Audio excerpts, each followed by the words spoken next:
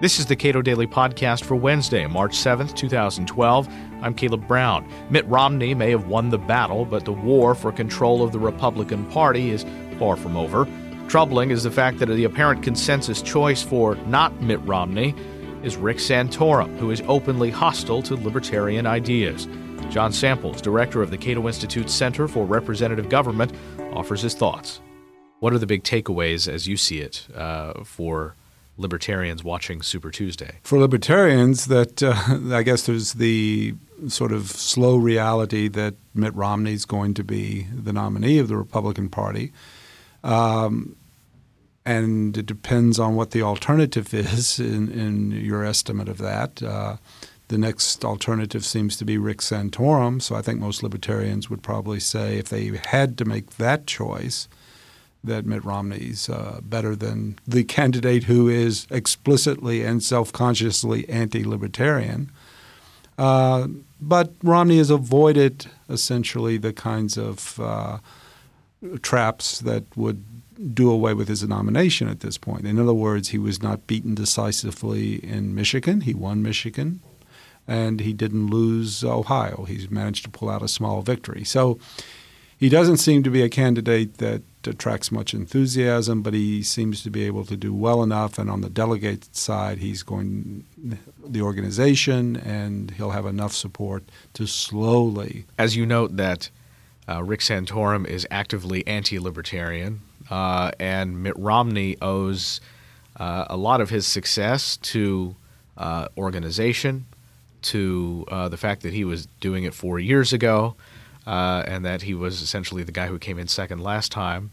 But for Santorum, it seems as if he's the consensus alternative to Mitt Romney, which I think should be pretty troubling. Well, I think he has become the consensus alternative. It's not clear that how much of a role luck played in that. Certainly, he was able. Both he and Gingrich were able to attract enough funding to continue the race. And it does go to this question of what conservatism means, and certainly many people seem to be voting for Santorum in the Republican primaries because they think he is a true conservative. Now, that leads us, I think, to this interesting column by Ross Douthat in the New York Times, where he says basically, Santorum may lose the battles here, but yet win the war. That is, the Republican Party may become the Santorum Party.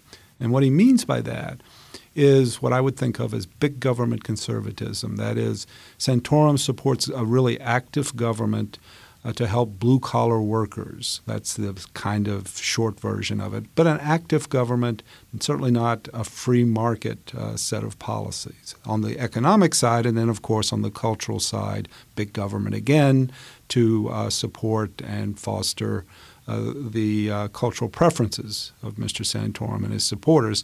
So I thought I'd go look at a study by a political scientist named James Stimson, just been published, to find out, how many conservatives like that are there out there, these big government conservatives. And Stimson's data tells me that probably about 10% of the population is anti-free market and pro-cultural conservative. There's another 4% of these people that Stimson finds who identify themselves as liberals but have the basic anti-free market, pro-cultural conservatism outlook, but they identify as liberals. So I don't really count those among the Santorum party, as it were, because these people are very unlikely, I think, to vote for Santorum or a similar candidate in an election. So you have to wonder, what's that like comparatively speaking, compared to other numbers? About 13% of the population is consistent liberals. Something like in the area of 15% of the population support free market policies, according to survey data. I think the real problem with Douthat's idea about the Santorum party of the GOP of the future is that, when you look at it, only about, Stimson says, about 17% of the country are culturally conservative in one way or the other. So really you have to think that how much appeal is that going to have to more than 80% or so of the society? And I think cultural conservatism is one of those things that attracts some people. And again, maybe 20% of the population or less. But the effects on others are, I think, not attractive. I don't think it's a winning combination in that sense. In the way that free market policies that promise and deliver welfare, economic growth and so on, really don't bring out that sort of revulsion. The data suggests we got a very small group of people in the country, and the real question is how much appeal do they have to a much larger group that are not as ideologically consistent? And I think the answer is probably not much. Leaving Newt Gingrich aside, you're welcome. What does this say for Ron Paul? Well, Ron Paul continues to be now in the range of 8 to 12%. He continues to go forward. He has both support and enthusiasm from volunteers. He attracts a certain part of the GOP base. And I think he has gone in this year, and libertarianism in the party has gone this year, from being sort of a marginal figure that didn't do very well to a figure that has put this on the agenda for the future, right? Libertarianism, a more consistent libertarianism. And so this ball will have to be taken by others and run with, but I think there's been this has been worth doing for sure on the Paul side. My numbers suggest that something like maybe a third or more of people who identify as conservatives are in that area of not Paul supporters necessarily, but are free market oriented, free market policies. So it's a substantial part also of the Republican base, I would guess, when you add other factors. So I think he's made a breakthrough, not a final move, but an incremental move that is, in fact, not just one step forward, but more than one steps in what might be a much more libertarian party in the future. It's troubling, though, to see to look at numbers on conservatives and who they are and how many conservatives support free market policies, and see that number is pretty low. Well, I guess if I had to just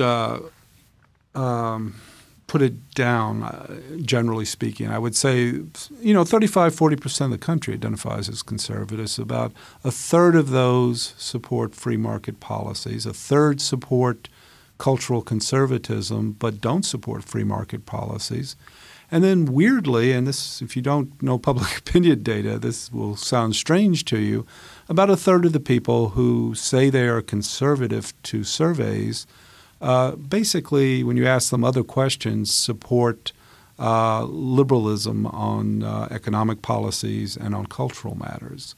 So a number of people who say they're conservative are actually, the only reason you have to think that is they tell you, because otherwise they look like liberals. So many of these people identify good things with the word conservative and yet hold opinions that don't jive with most conceptions of that term? Yes. It's also true of liberals.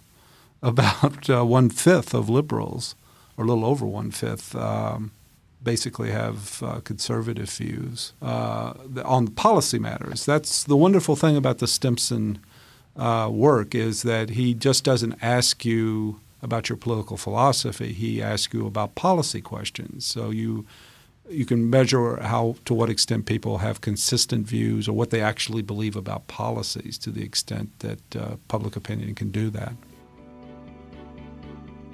John Samples is director of the Cato Institute Center for Representative Government. He's also author of The Struggle to Limit Government. You can get your copy at cato.org.